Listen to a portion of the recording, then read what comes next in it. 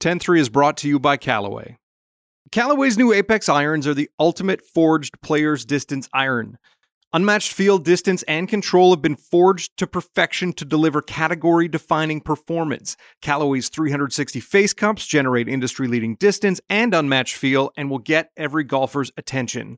Tungsten weighting in each iron fine-tunes launch, trajectory, and delivers tremendous control. See perfection in every shot with the new Apex at your local golf retailer or visit CallawayGolf.ca and see what makes Callaway the #1 irons in golf.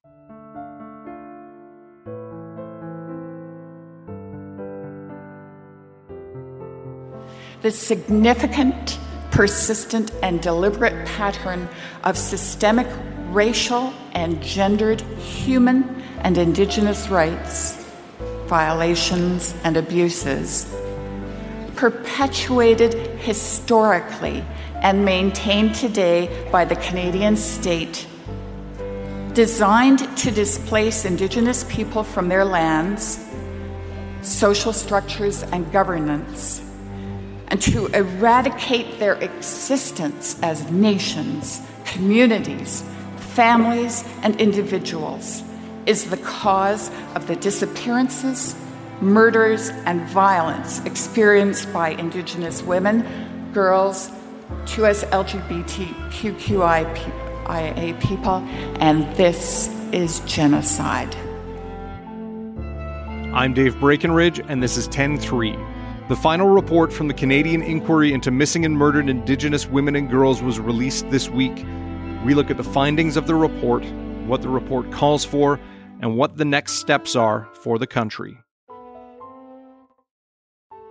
Maura Forrest covers federal politics for the National Post. So, Maura, this report is released publicly Monday. It's the culmination of several years' worth of work. And the strongest word in the report, and the one that garnered, I think, the most attention yesterday, is the word genocide. And the idea that a genocide has been or is being committed against First Nations, Indigenous, Métis, Inuit, Two-Spirit, and LGBTQ women.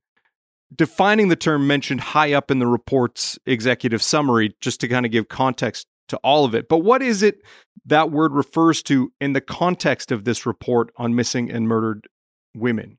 Yeah, so you're certainly right that that word has gotten the most attention. I think it was the most, if you will, explosive finding in this report, and it was a focus of Chief Commissioner Marion Buller yesterday during the closing ceremony for the National Inquiry. I think the way they're using it is they're saying that Canada's history of colonization has resulted and continues to result in a genocide against Indigenous women and girls. So they include a number of examples of what they call colonial structures. So they talk about the Indian Act, the 60s scoop, where children were removed from their families and placed with generally non-Indigenous foster families. They talk about the legacy of residential schools and other breaches of human and Indigenous rights. They say that all of those colonial structures have culminated in what they consider to be a genocide. And with particular regard to Indigenous women and girls, they point to some of the statistics that show that Indigenous women and girls are much more likely to experience violence than other women in Canada. For instance, they cite a statistic that Indigenous women and girls are 12 times more likely to be murdered or to go missing than other women in Canada. And so that's some of the information that they use to come to this conclusion that this constitutes genocide. And how was that concept or that idea received by the government? A bit of a mix. So initially, when Prime Minister Justin Trudeau stood up on the stage at the closing ceremony yesterday to receive the report, he talked about this as a national tragedy. He said that, it was unacceptable, that this was unimaginable, and promised that this will not continue to be a reality in Canada, that he will take action to reduce violence against Indigenous women and girls. We have heard of their human rights being consistently and systematically violated. It is shameful It is absolutely unacceptable, and it must end. However, he did not use the word genocide in that speech, even though at least one member of the audience yelled out at him during the speech to say it. He didn't say it. Two of his federal ministers yesterday also were asked about this, Crown Indigenous Relations Minister Carolyn Bennett and Justice Minister David Lametti. Both did not use the word. Lametti specifically said that this government is not going to concern itself with the definition. It will leave that to academics and scholars to debate the definition, that this government is concerned with action. But then in Vancouver on Tuesday, as I said, we accept those findings. We accept the finding that this was genocide. Trudeau did change course and said he accepted the findings of the report, including the finding of genocide. So he does seem to have perhaps responded to the public pressure to actually come out and use the word and accept that finding. Now, stepping back a little bit, obviously, the debate over the word genocide and whether what had happened constitutes a genocide and people arguing about it on social media. At the heart of this is a multi-year inquiry and a lot of work put into this report and trying to find causes and solutions and deal with some pretty grave problems. What was the goal of the inquiry? Yeah, so this has been a long time coming, as you say, and it's a huge endeavor. Many family members of murdered Indigenous women have been calling for this inquiry for years, sometimes decades. And it has not materialized. Previous governments were hesitant, I think, to launch a national inquiry. But this government, the Liberals, made it one of their key campaign promises before their election in 2015 that they would launch a national inquiry. And so it has been one of their sort of signature commitments in terms of advancing reconciliation. And the goal of it, its mandate, was to investigate the root causes of violence against Indigenous women, and then to provide recommendations for how to stop that.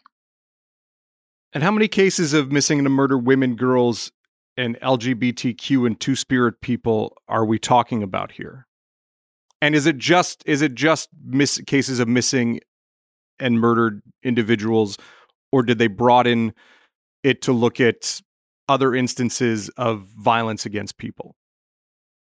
Well, the actual number of missing and murdered Indigenous women and girls remains unclear. They don't come to a conclusion about that in the report.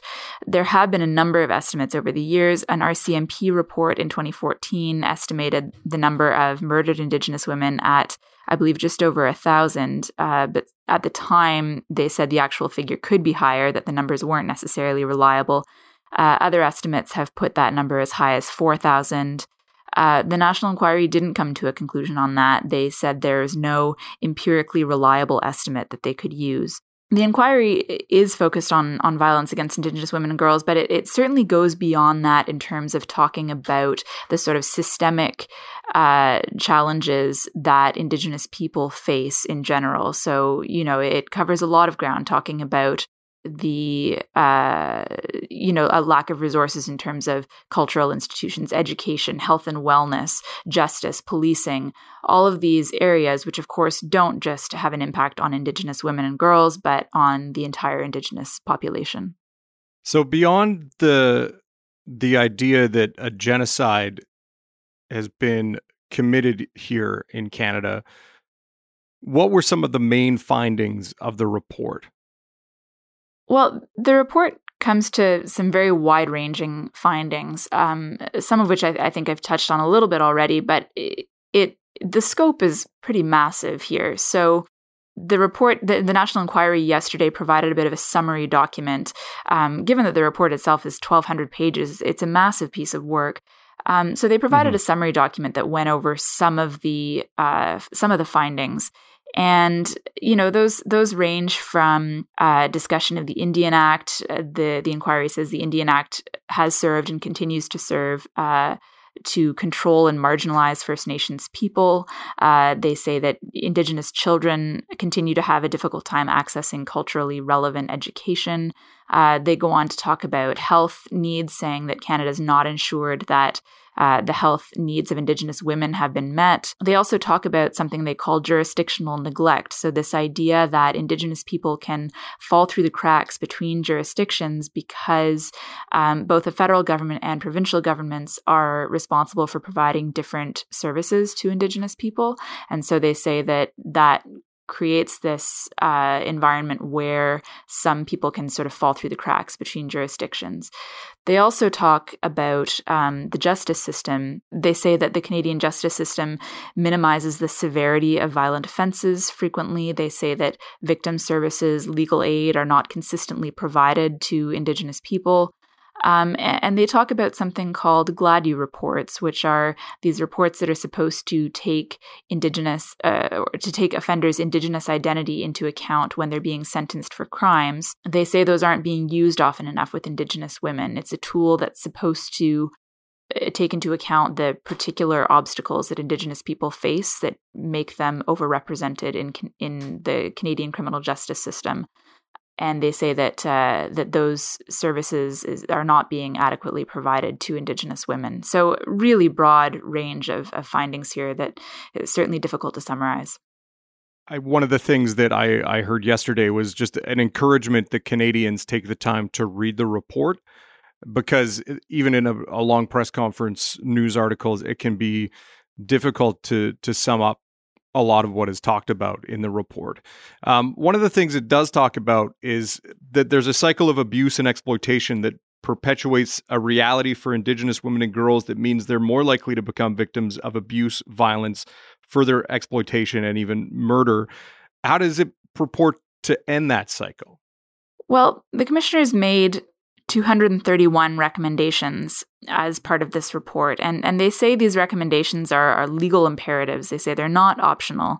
And the recommendations are directed at the federal government, provincial and territorial governments, institutions like police services, and to all Canadians. So again, very sweeping recommendations. And they're calling for major systemic changes in a lot of areas, from policing to the justice system, to cultural institutions, the education system, health and wellness funding.